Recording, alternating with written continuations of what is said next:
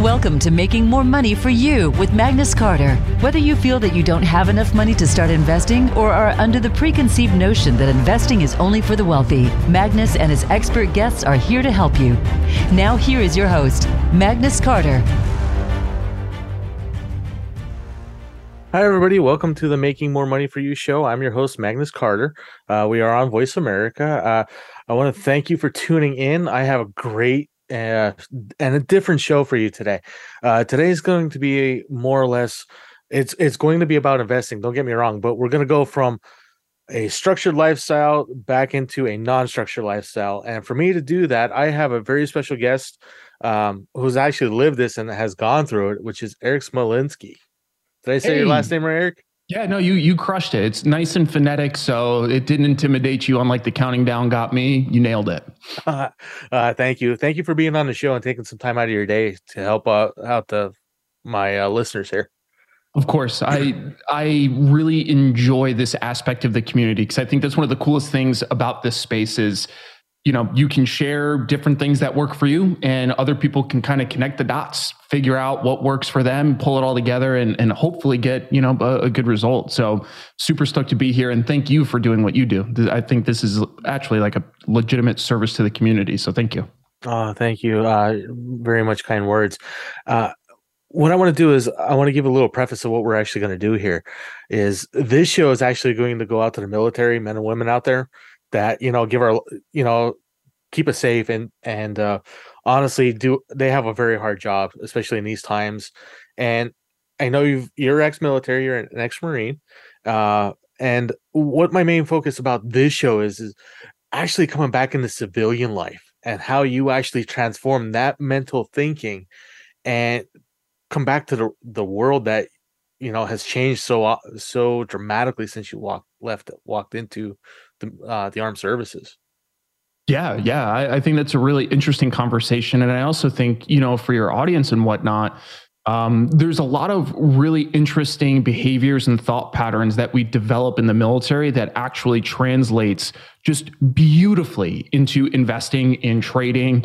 So I think it'd be, you know, I'm sure we'll hit on some of those as we move along. So yeah, that sounds like a really fun topic to me. Oh, excellent, Eric. I'm glad we can actually do this for everybody out there because I know thousands, if not hundreds of thousands of people are either entering the military or leaving the military on a daily basis. Yeah, you know, it depends on the orders and, you know, their length of service and whatnot. But before we get into that, can you tell us a little bit about yourself, your background, how you actually decided to choose the military and what you've experienced from there? Yeah, for sure. So I'm originally from New York. I live in San Diego now. I grew up in a neighborhood that really wasn't super great. We had 2.5 times the national crime rate for violent crimes.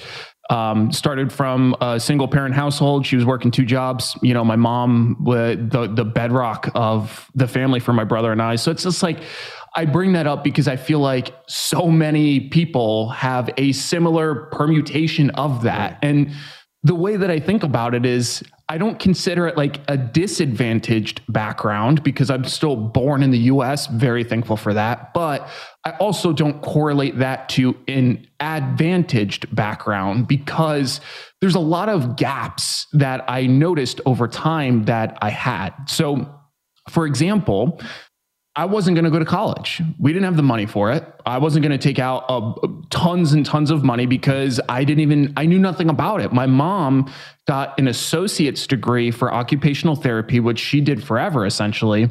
But you know, I didn't have kind of that strategic thought partner to say, here are the pros and cons, the trade-offs for getting this degree versus that degree. This is what you use this degree for. You know, all of that information was still in its infancy, although we were all getting pushed to go to college. At least, you know, I'm a millennial, I'm 31, and we were all essentially told, you got to go to college, otherwise, you know, nothing's going to happen. You know, obviously not the case. You could be very successful without college, but that's what I grew up into. So that's when I noticed I was very receptive to information because I was looking for it. And my brother, my older brother, 4 years older than me, he enlisted in the Marine Corps. And we grew up in that kind of family. Like both of our grandparents were in World War II. And we just kind of had that feeling, I guess you could say. And for me, I was going to follow in his footsteps. I thought it looked awesome. That's what I wanted to go do, be a Marine. And after going to he was in junior ROTC in high school. So I went to a couple of events that he did. And I was like, oh, so you can kind of like practice, before you go. I was like, this seems like good. So I started doing that. Long story short, a mentor there, he's the one that got me to even consider applying for college via a Marine Corps scholarship. And I was fortunate enough to earn that. So that was a full ride through college. And then I entered into the Marine Corps as an officer, slightly different route, slightly different skill set. And I think if it weren't for like different mentors in my life, providing information, helping me connect those dots, I would have been on a completely different trajectory. So I am just immensely grateful for people that take the time to share information, because I think it's so powerful. Absolutely. I can definitely agree with you with that, because mentors, even though they're teaching you, you don't really realize they're doing it. They do it in such a way that it's more of a guide. It's not the harsh, you have to do this or you have to do that. That was my experiences with mentors, and it sounds like you have the same exact way. And the people that do take the time out of their busy schedules to help someone is it's far and few in between nowadays. It unfortunately is. I really believe that we live in a vastly, and this isn't to sound all doom and gloom or anything. Like, I still think like, life is pretty good, but I do think we live in an increasingly take society. Everybody's looking for, how does that benefit me? What can I take from that for me? And it's a bummer, because I really do believe in community. I believe in teams. I recently read a book called Tribe that talks about some of those concepts, just about it's not even, inclination, it's a natural inclination, but it's like our duty to contribute to broader society, to not only focus on my family that I can touch, but to be genuinely concerned about the rest of the people out there that are in the same place as I am, trying to do similar things. And I take that commitment I take that responsibility seriously. I'm committed to trying and doing my best, to contribute along where I can add value at least. Oh, excellent. That brings a point back to even before our times. Like you were saying, our grandfathers and whatnot, they did that, and they had it was a way different world, don't get me wrong, but towards today, this is a definite mutation of what happened back then. Is John F. Kennedy said the same thing, that I'm not going to get political or anything about this, but his speech actually provoked that of helping others, and that generation did. And then somewhere in between there and here, it's like, oh, okay, I'm tired of giving, now it's time to start taking. That's what. Yeah, that is like just a fascinating dialogue to go down and explore, because I personally think a lot of it has to do with because and I'm holding up my phone for anybody listening. I just realized some people might be like, yeah, we're on the radio, but but essentially, I think our ability to remain so interconnected with our close circle at all times essentially gets rid of any sort of need for us to create connections with strangers, with neighbors.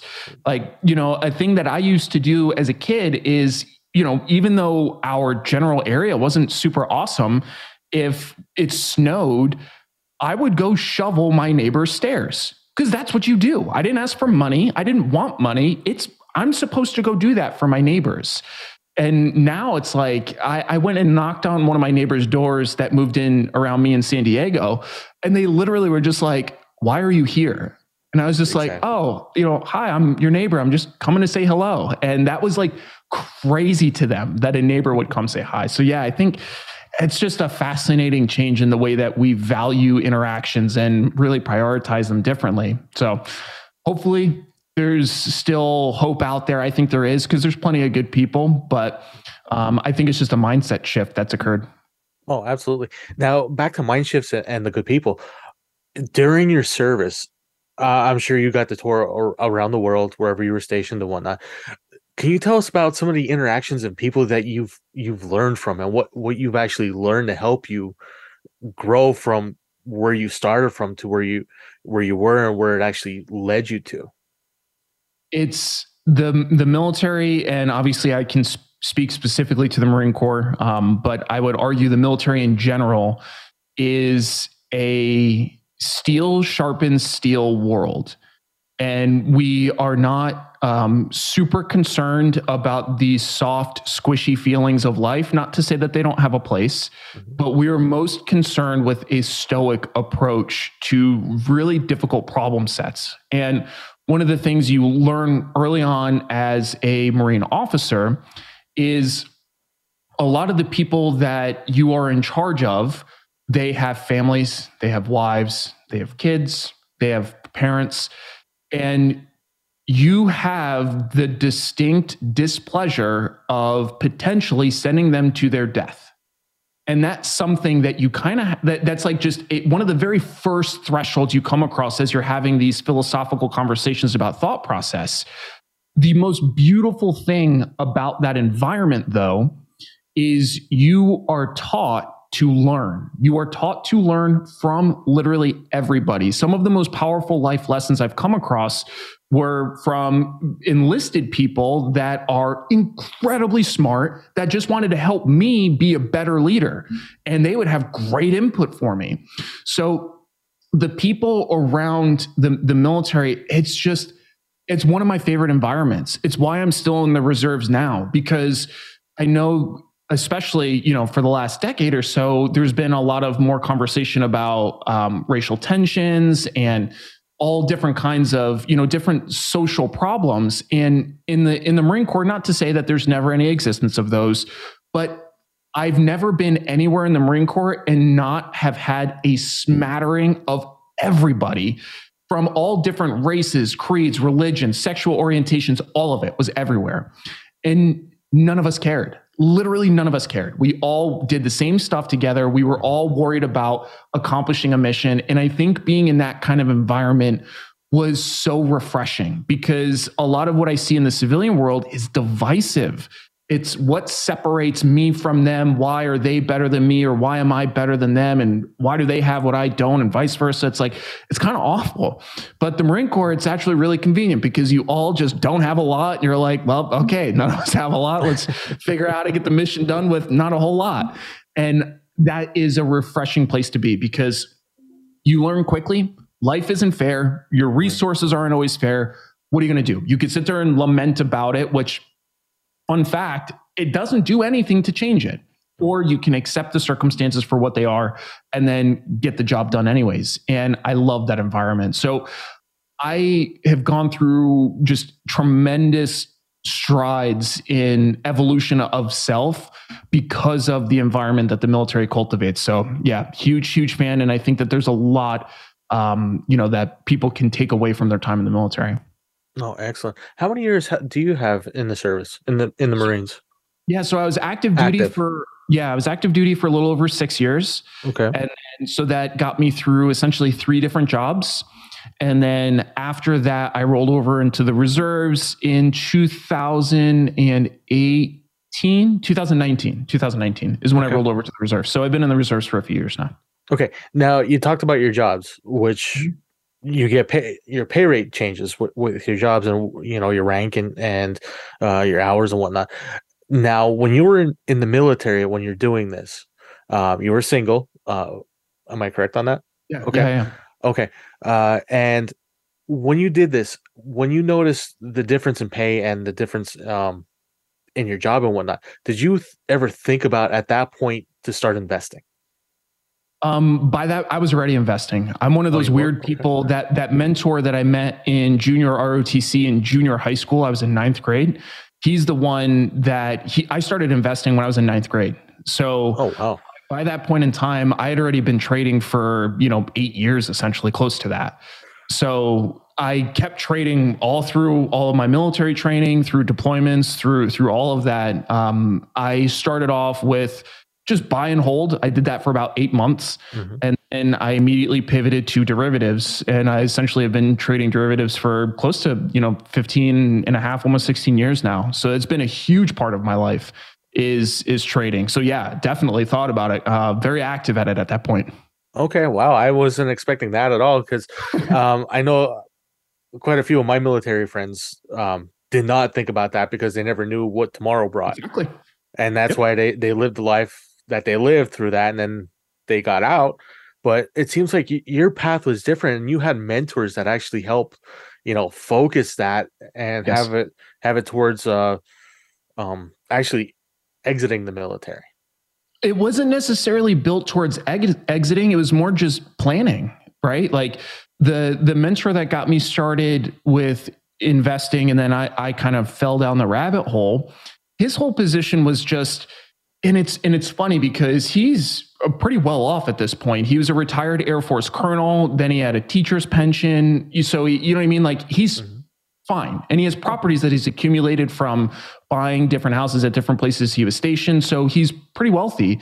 But for him, and this is one of the things he taught me early, because I grew up in a very fiscally constrained environment, very fiscally constrained. And I always vied over money. I wanted money because I didn't have it. And I thought that money would solve everything. You know, there would be no more fighting. There would be no more anything because, we're not worried about this thing that we're always concerned about. But really, he just taught me that money creates freedom for you to continue to do whatever you want. He's definitely not in the camp of, create large just pools of gold coins like Scrooge McDuck and swim in them and, just do nothing for the rest of your life. Like he always still imparted that idea of a societal contract that you still need to provide value to the society that you're a part of. But the cool part is that once you have that financial freedom, you can do it in ways that align most closely with who you are. And for me, like, that was always the game plan. Is I had a mom to take care of because most of her jobs were contract jobs. She doesn't have a 401k. She doesn't have a bunch of savings built up. And that was what it was. So I needed to make sure I was in a position to take care of her, but then also to continue, growing my lifestyle as I wanted. So that is really where investing always fit into my life's perspective. It definitely wasn't geared towards going in or staying in or getting out. I really didn't know. I didn't know until the last year whether or not I was going to continue on or not.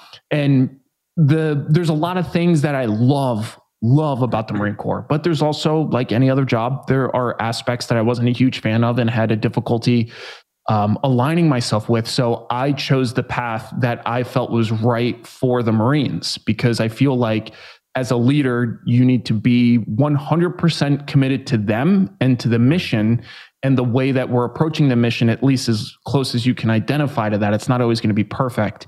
But there were just some things that I wasn't a huge fan of. I had a hard time reconciling. So I decided the reserves was the right place for me and take a step back. And then also the thing is, being an officer, like most of us join to be with the Marines, to be with the men, to be out doing what Marines do. But the longer you stay in, the longer you get promoted, the further and further and further away you get from that. My first job, I had 40 people that worked for me, and I had direct interactions with all of them. I knew about them. I knew their families. That was important to me. And I used to go to the field with them and go train with them. And then, over time, you just zoom out a little further. And my last job, I was essentially worried about how to move 900 people. At that point, I'm lucky if I know the people that are in the same office as me, let alone all of these people. So I wasn't super stoked on that, to be honest. If I could have stayed a platoon commander my whole life, or maybe a company commander, I like that role a lot. I would have stayed there, but it's not the way the military works. So it was time for a change for me. Okay, well, change is good, and you brought up a good point, because you brought up a point of how you changed of thinking about money.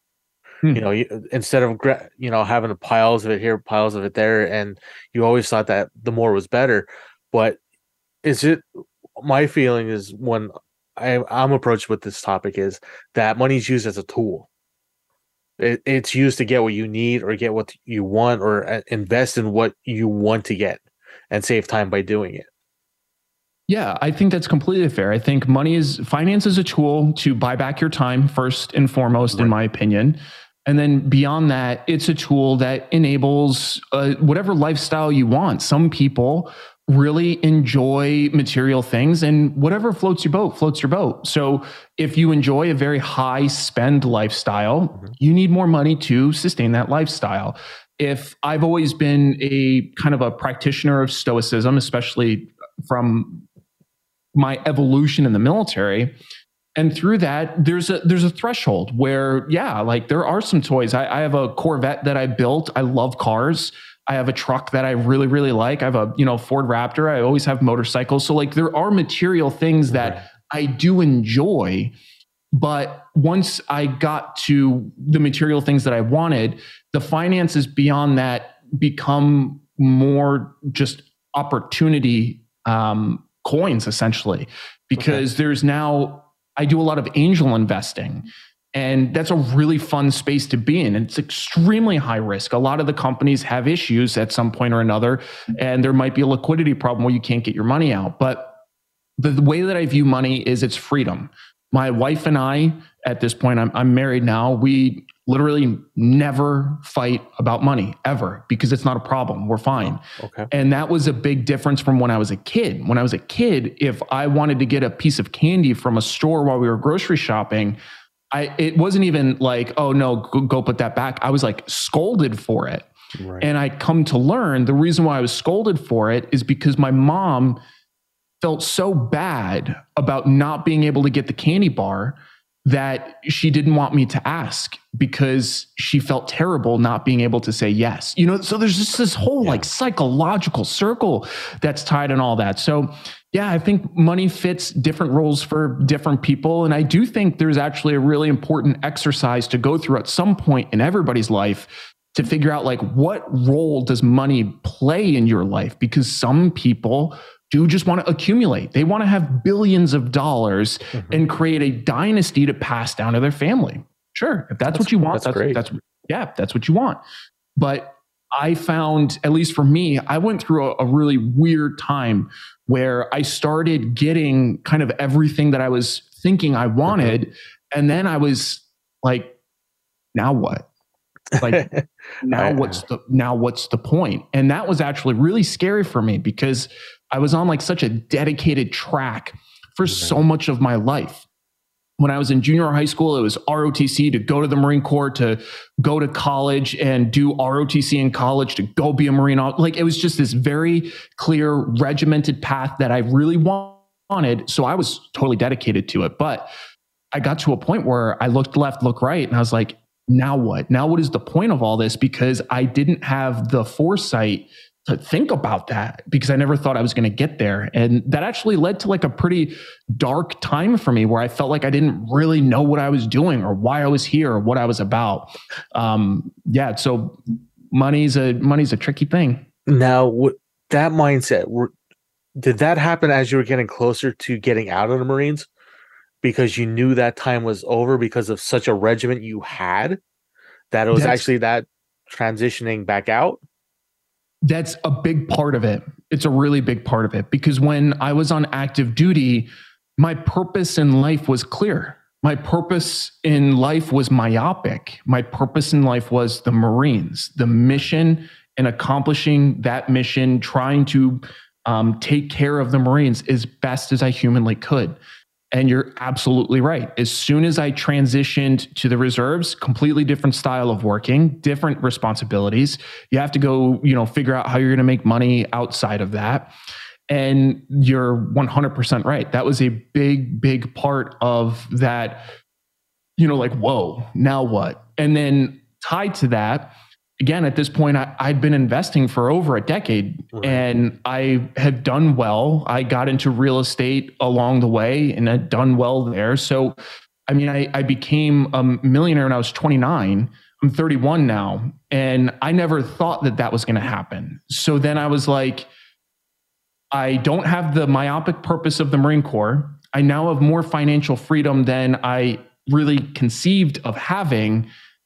I was lost. I literally was lost. It was bizarre. It was the highest class problem. We say that a lot, high class problem. Like, what are you complaining about? You know what I mean? Like, shut up, you're fine. But I really was lost as a human being. Now, who did you reach out? Did you by chance reach out to your mentors when this was going on in your mind? And get, the transition that, would you even consider that fear of the unknown or what to do, of actually possibly making a mistake? Because in the military, I understand from talking to friends and what I've seen with the military is they don't like mistakes. They like everything to be perfect, and they like it to be as planned as the mission is. But as a Marine, you got to be adaptable. So what kind of skills did you use to determine how to get through that time? It's a great question. At first, I didn't even know what was going on. I just thought I was depressed. Like I didn't know what it was because it was so foreign to me to experience that. And then as I started like realizing as I'm waking up each day, I'm like, what's the goal today? Like, what am I doing today? And why does this matter? And as I started thinking about it more, I did consider reaching out to specifically the first mentor that I mentioned. But I was embarrassed. I didn't want to at first because I was just like, I'm successful. So why am I going to reach out to somebody and complain about it? It didn't make sense to me. And then I started really getting into stoicism. I've just dug into every bit of stoicism because I identify with a lot of the thought process.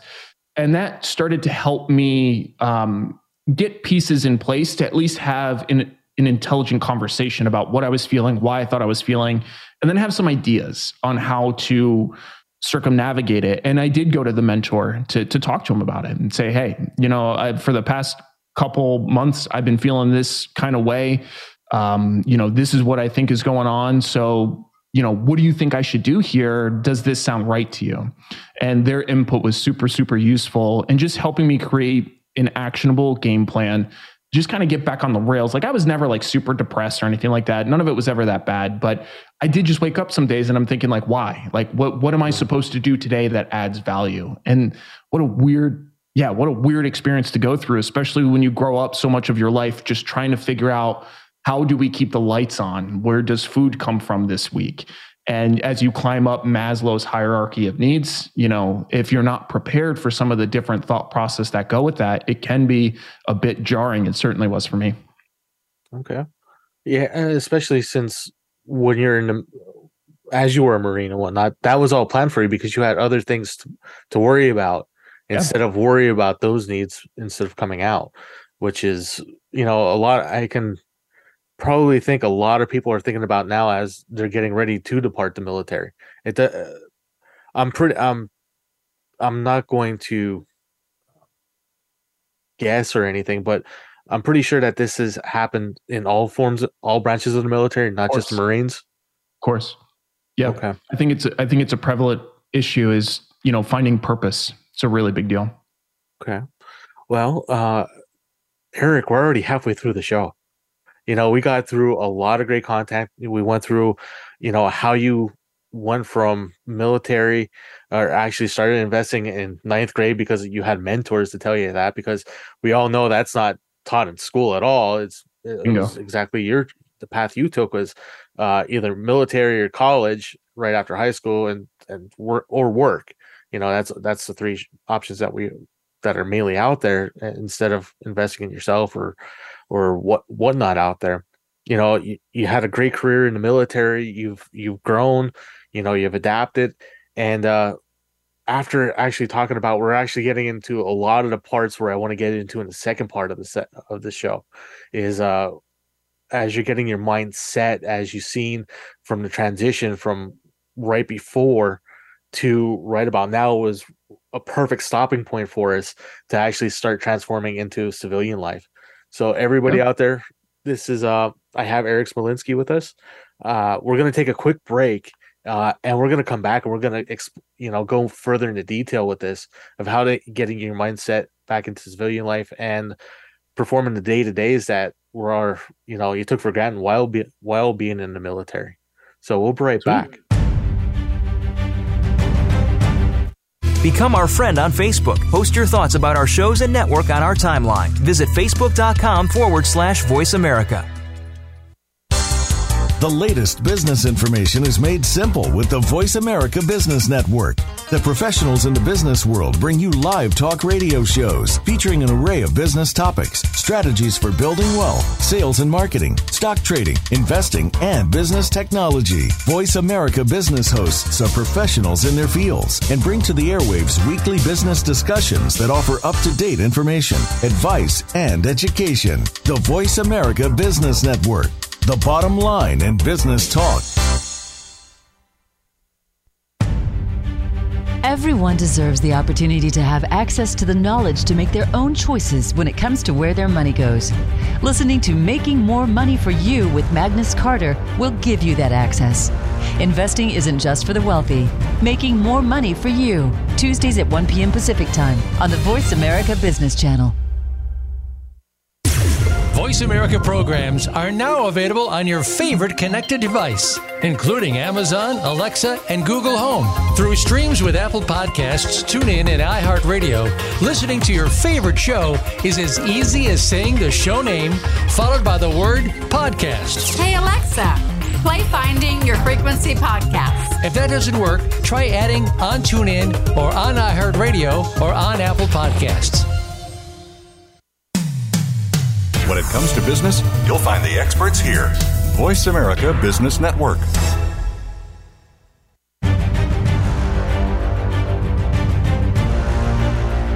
You're listening to Making More Money for You with Magnus Carter. If you have any questions for Magnus or his guests, join us on the show at 866-472-5789. That's 866-472-5789. Now back to the show. Here is Magnus Carter. Hello, everybody. Welcome back to the Making More Money for You show. I'm your host, Magnus Carter. Today, we have a very special topic that we're talking about: military personnel transitioning from the mindset and investing in and money well-being, financial well-being, and back into the civilian life.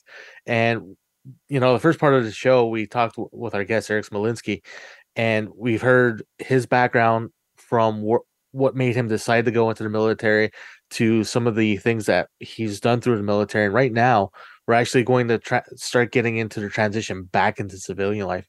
I would like to welcome back my guest, Erik. Erik, welcome back to the show.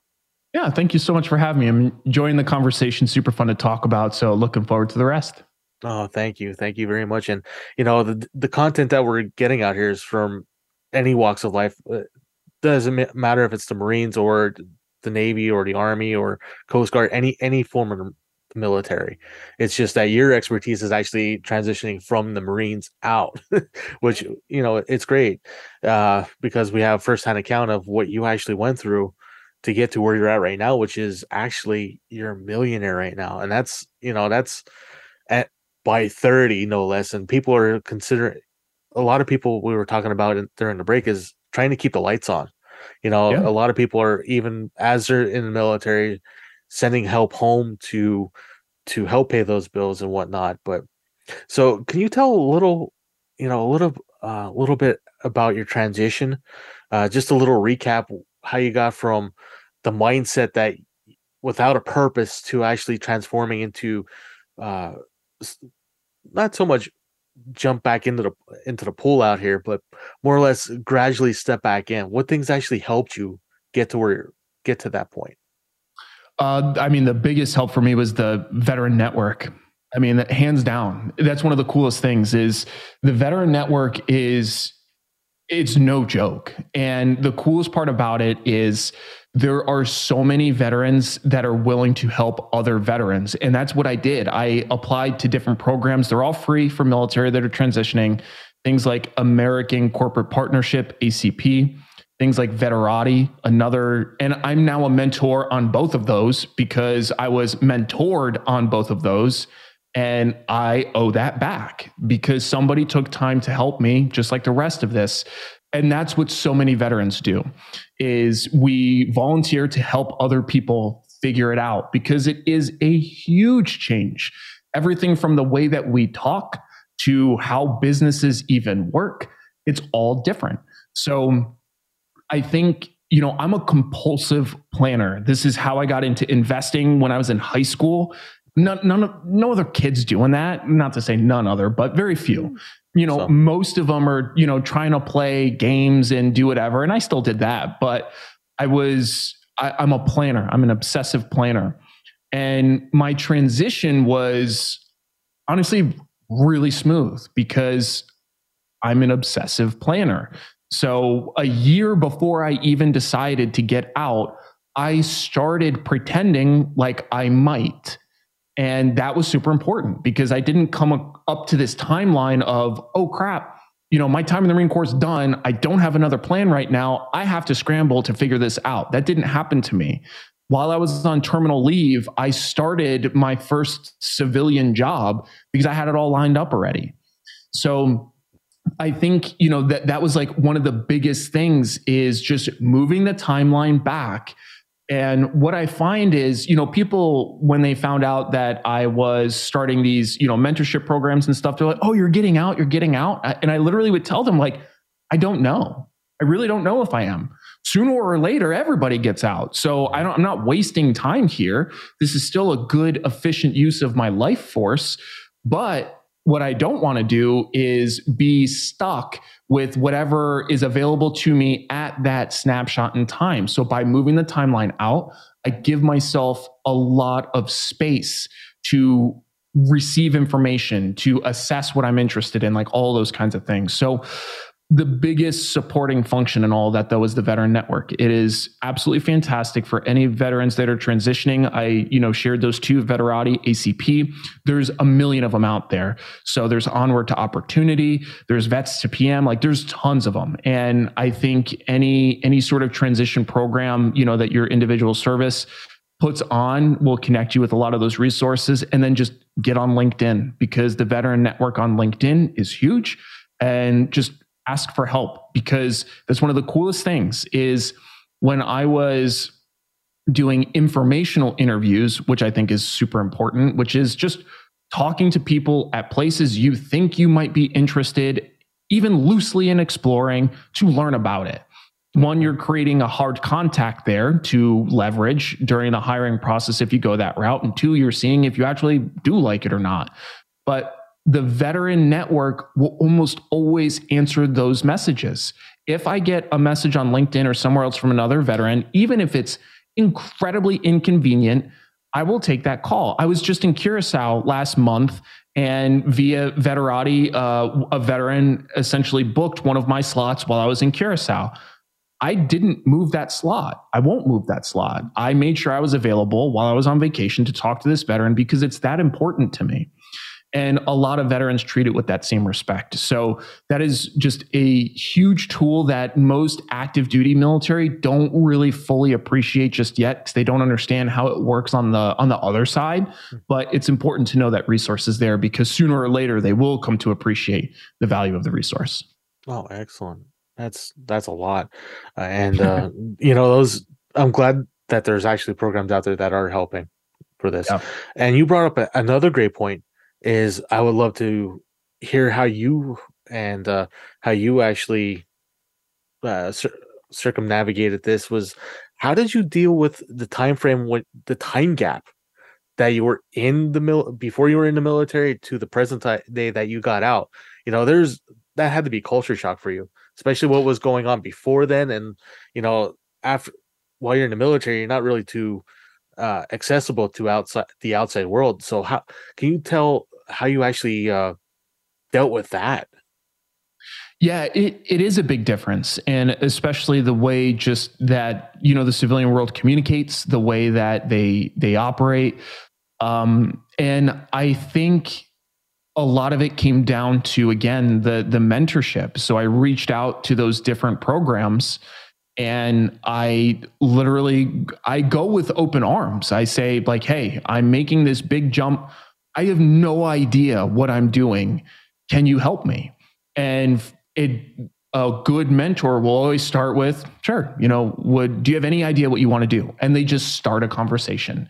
And over time, I really prioritize those informational interviews because it also taught me how to talk to these people. But the cool part is you're talking to a veteran at first, at least. And what that does is it gives you some common ground, and it gives you quite a bit of leeway in the way that you speak, in the way that you convey information. Like as I'm literally doing it today. I have a veteran. He's a Marine veteran here in San Diego. He's transitioning out, and he sent me his resume.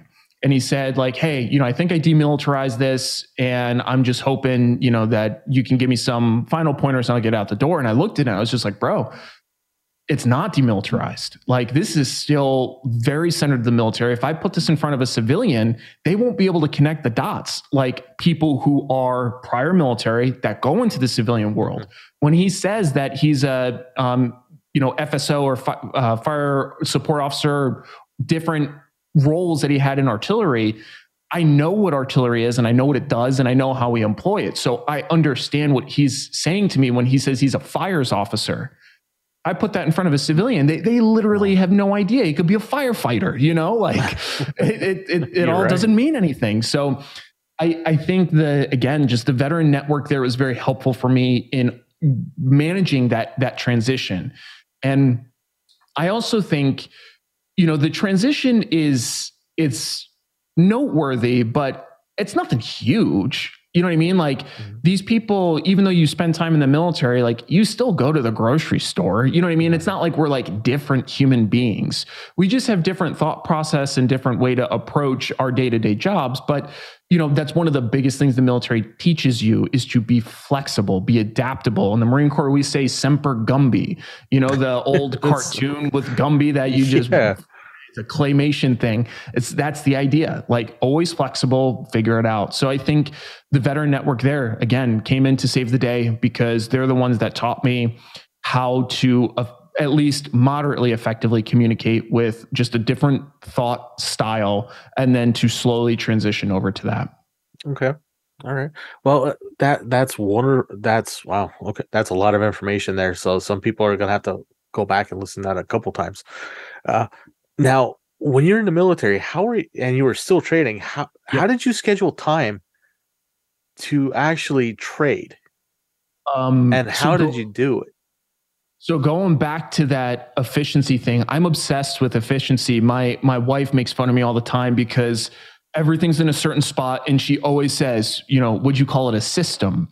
And I would say, yes, it is a system because it's an efficient system and I'm optimizing. So in the military, it was the same exact thing. Luckily, when you start learning to trade derivatives, especially on the retail side, like most of us, it's a very steep learning curve. Mm-hmm. But once you understand some of it and you have some time in the market under your belt, the learning curve it's still there. Like I'm always learning. I'm still learning today. I run a YouTube channel, talking about investing and how much I'm learning still because it is a perpetual cycle. However, I had enough at that point to operationalize what I was doing. I had a known good. So what I did was take advantage of micro time.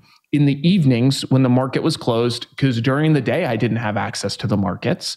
So in the evening, I would do all my research. I would, take my literally hour drive back from work. I would listen to podcasts along the way, gain more information about what happened in the market that day, what's coming up this week, so on and so forth. Go home, get on the computer, pull up the platform, and just start doing my homework to figure out, okay, how do I want to do this? Always against the time frame. Because sometimes I might be home for 3 weeks. Sometimes I might be leaving that Friday for something and be gone for 2 weeks. And that's actually the really cool thing with options and derivatives in general is they're super flexible. So I would just trade different strategies that fit whatever my disposition was at that time against the time frame available to me. And I normally would place the trades either as I was driving in the morning. When you get to the gate, it's normally a pretty long wait. So I would either place trades at the gate or I would place trades before I left the house, depending on what time I was leaving the house. But most days I was leaving around 5:30. So the market opens at least Pacific time 6:30. So as I was getting essentially to work, I would throw the trades on for whatever that research I did the night before. If I needed to rest any orders like stop losses, I would put them in. Not a huge fan of them, but necessary evil in a scenario like this. I would rest the stop orders and then just go do whatever I was doing for the day. So it's just getting really creative with time is what it came down to. Okay. After you got done with the stocks and options and derivatives, what made you decide to invest in realty? Real estate. How is it? Real estate. Yes. Yeah. Or realty. I think realty's fine. Yeah. Okay. They both check out. The same mentor, the guy that got me investing. Because funny enough, he asked me if I invested when I was, a kid, and I told him, no, I don't know what that is. And he doesn't even really invest himself. He has some like buy and hold stuff, but he doesn't like trade like I got into. But he was always into real estate. So because of his advice, as soon as I found my first duty station, I bought my first house.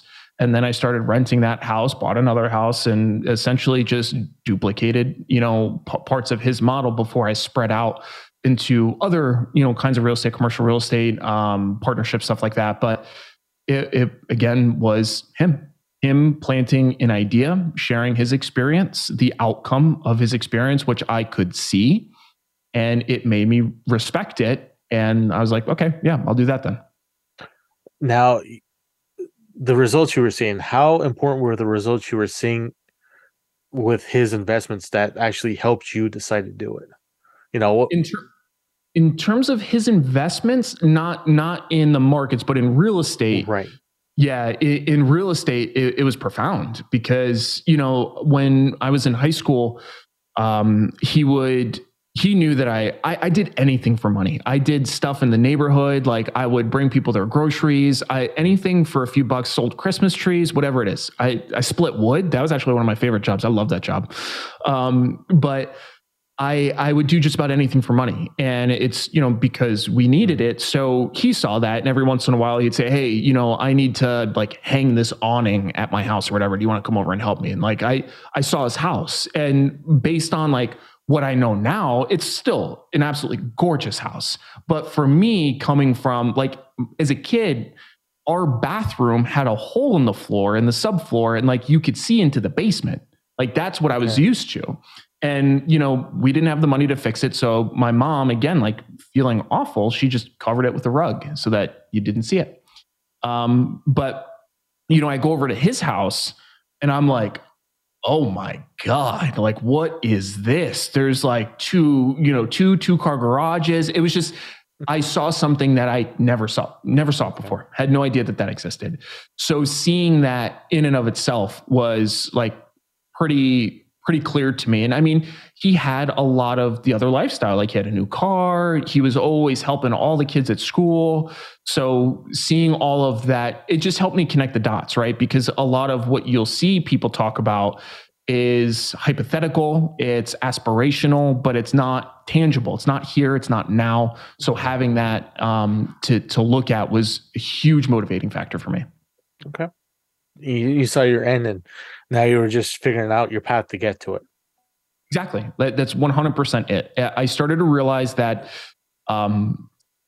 based on the information that he shared with me, that there was a path to find financial freedom is what it came down to. And the information was nothing revolutionary. It was essentially invest in the stock market. I took that to an extreme by trading. But I'm glad I did. That is what really helped me accelerate my returns. Okay. But then getting into real estate, so starting to create income streams from different asset classes is really useful. And none of that is, you find that in 4 seconds on Google. But the information was so powerful to me because if you gave me a computer at that point in time, I wouldn't have known what to Google. Right. It actually opened your mind up because like you were saying before, you don't know with what you don't know, and you have no idea what to look for. You wouldn't even know if you were looking for anything that was missing out of it. So that actually brings us to one of your other items that you actually do is angel investing. Mm-hmm. So what does that entail? Is that with startups? Is that with other companies or? Yeah. Exactly. So there's lots of different ways you can get into angel investing. Syndicates are a big thing now, which is kind of like, it's like different startup websites like Hive and, different kind of ways that you could crowdsource investments for small companies. But that's really all angel investing is. And the cool part about it is there's different things different people can bring to the table. Sometimes it's just finances. Sometimes it's finances and network connections. Sometimes it's finance and business consulting. So there's different ways that relationships and agreements are built between, an angel investor and whatever the company is. But that's all it is. I love that stuff because I always wish that I was like the 10-pound brain that could come up with a really cool business idea and start a business. I really would love to do that at some point, but I am blessed with a very thick skull, which is good for some things, but not so good on the really pivotal transformational idea space.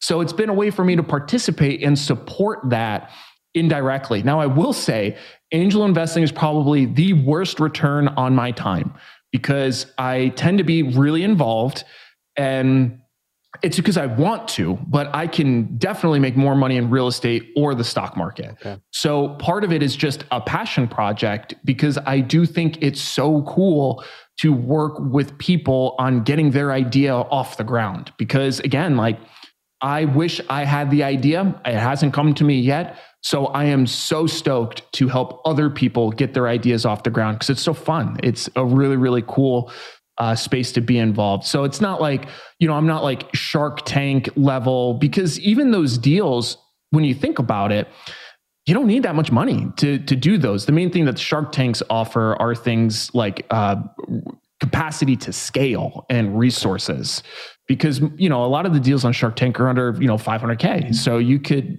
pretty reasonably be an angel investor in a lot of even already successful companies. And you get to be really picky in terms of what stuff you're interested in. Like, I don't do anything with like fashion industry or anything like that, just because it's not for me. I don't really care to talk about it. It's not of interest. But if there's something in technology, if there's something in lifestyle, I'm interested in a lot of those things. Okay. Yeah. One that I actually did some investing with is with Kevin Smith's production company. His movie company out there. Yeah. And that's amazing. He took the strings out of Hollywood and he's actually making the movies he wants to make. So awesome. That's ridiculous. Yeah, that's super fun. So Erik, I'm just being told, man, we're getting close to the end of the show already. Yes, sir. It's been almost pretty much an hour already. I'm very thankful for your time and your knowledge and your story, especially from going from New York, a kid in New York that didn't know what he wanted, to go into the military, to have great mentors, to actually going into the Marines, starting your investing, doing your investing while making money, protecting our country, and then even having, an exit plan. How important was the exit plan to you? Huge. Yeah, absolutely huge. It was the reason why I didn't skip a beat. I started my civilian career while I was on terminal leave in the Marine Corps. So technically I was still getting paid by the Marine Corps and I was already working for the civilian job. That's amazing. And Erik, in case anybody wants to reach out to you, where can they find you? Do you have any books or anything, or? Nope, I have no books. I don't sell anything. So I'm on Twitter at ESInvest. I talk about investing, finance, stuff like that there. And then I'm on YouTube also at ESInvest, that's more trading specific because that is kind of my passion. So people can find me there. And then I also have a website, esinvest.com, which really is just there because I'm supposed to have a website, but I'm mostly on Twitter and YouTube. Okay. Well, I appreciate that. I hate to say it, but we got to wrap this show up today. Thank you for your time. Everybody, this was Erik Smolinski. Thank you for tuning in. Next week, I have another show about actually investing in something real estate that you may be interested in. I actually have Lane Kaukaua from Hawaii coming on about investing in multi-dwelling units, commercial real estate. So he's actually going to be on the show next week. We're going to actually see if it's the right time and how to actually start investing in that. So might pique your interest. If you can't catch it live, catch it on the rebroadcast. But everybody, take the time out of your day to actually figure out what you want to do for the day. Have your purpose in mind. Have and have a productive day. And to all the military men and women out there, thank you very much for your service. This is Magnus Carter, and have a wonderful day.